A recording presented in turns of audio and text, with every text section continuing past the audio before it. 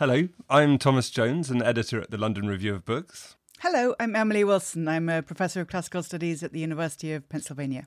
And we're here to tell you about the new series of Among the Ancients, a close readings podcast from the London Review of Books, in which, over the course of 12 months, starting in January, we'll be discussing 12 writers, although actually it's a couple more than 12, since we won't always limit ourselves to one a month, from the ancient Greek and Roman world. A completely different set from the 12 we talked about in Series 1, though whittling them down was just as agonising a process as last time. More agonising, possibly.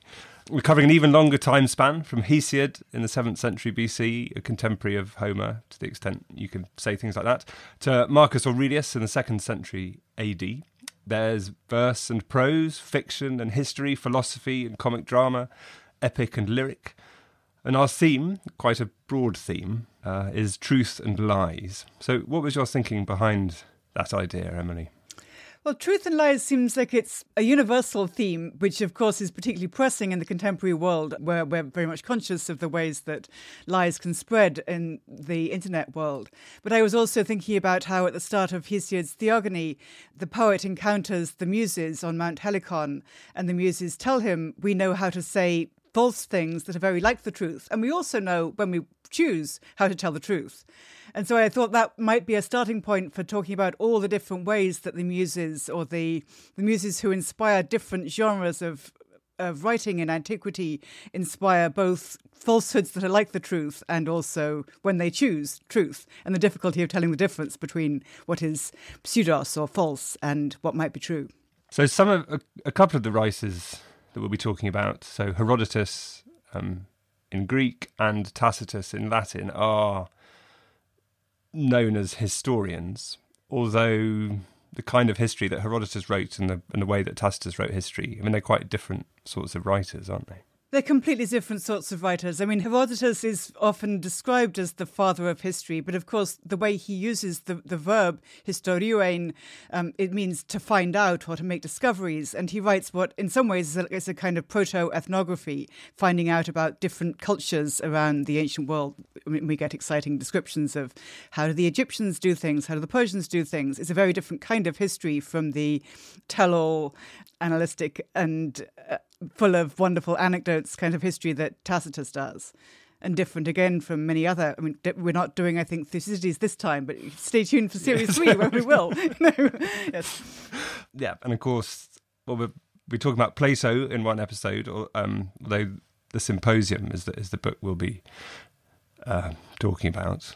And of course, Plato has a very particular relationship with the truth and an idea of the truth. Yes, so I thought it would be interesting to talk about different kinds of truth. I mean, the kinds of truth you might tell about what is this culture like, or what happened in this year, versus the kind of truth you might tell about what is the nature of desire, or what is the nature of the soul, which you get in the philosophical text that we'll be talking about. We're also going to end with Marcus Aurelius and the question of whether it's possible to live a truthful life.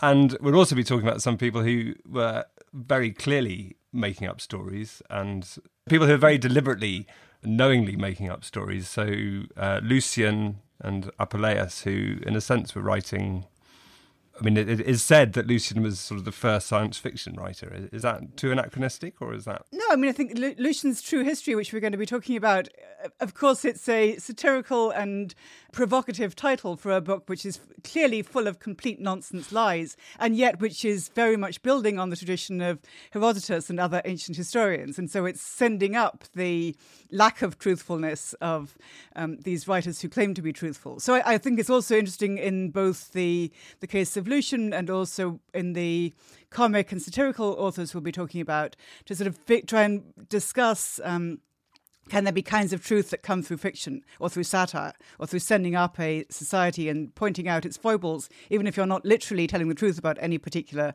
person or character or event. And one late addition, well, to our list, obviously not to the...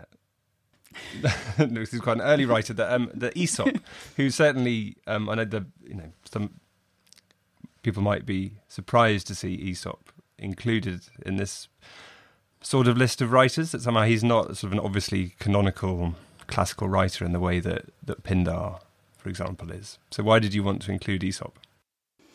I thought, I mean, Aesop isn't really, just as there's a lot of difficulty about saying who was Homer, if anybody, there's in a way even more difficulty in saying who was Aesop, if anybody. I mean, almost all the fables that have come down to us from Greco-Roman antiquity got attached to the name of Aesop, but that doesn't mean they all were by the same person.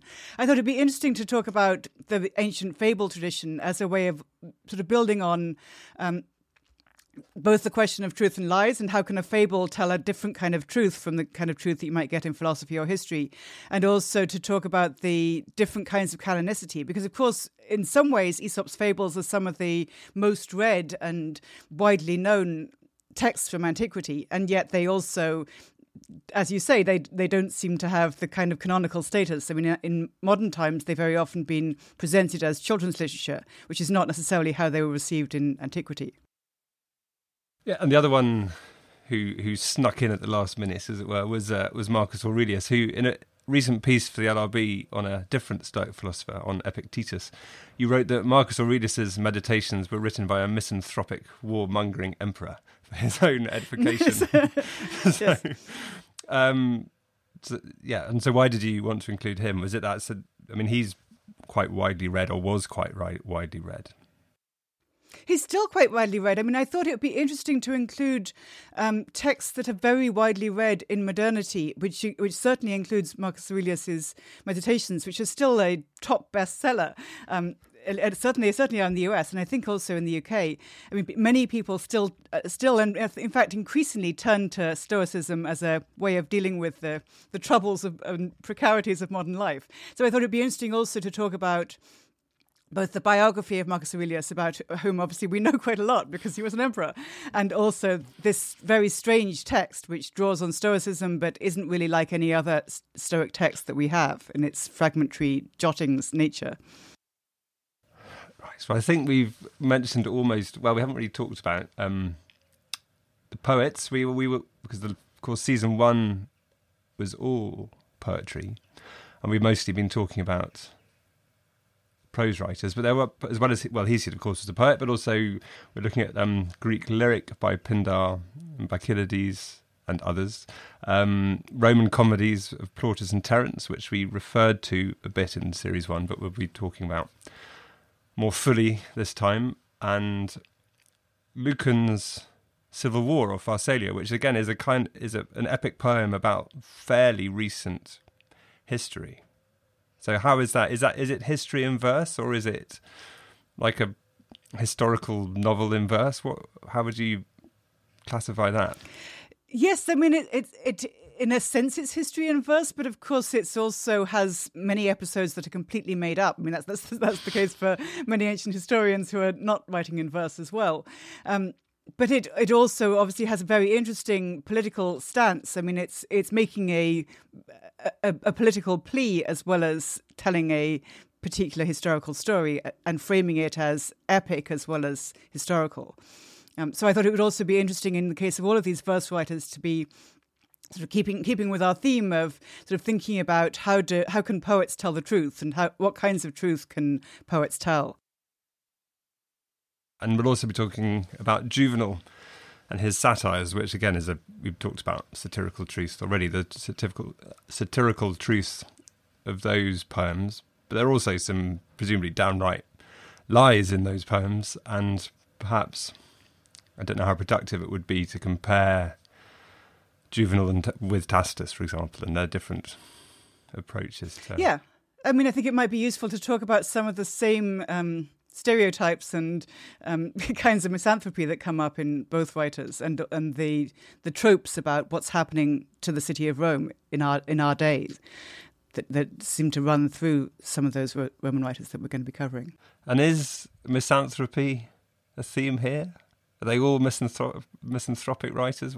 I mean, Hesiod's not misanthropic, is he? I think Herodotus isn't a misanthropic writer at all, and I don't think Plato is either. I mean, I think one of the big delights of reading the Symposium and a lot of the Platonic dialogues is the delight in all these different character types that you get in this. So no, I think Apuleius isn't either. I mean, even though The Golden Ass is explicitly framed as this shows you the evils of curiosity, it'll get you turned into a donkey if you don't watch out, but it also shows you how wonderful and magical the world is, and you can learn a lot and have a lot of fun while being a donkey.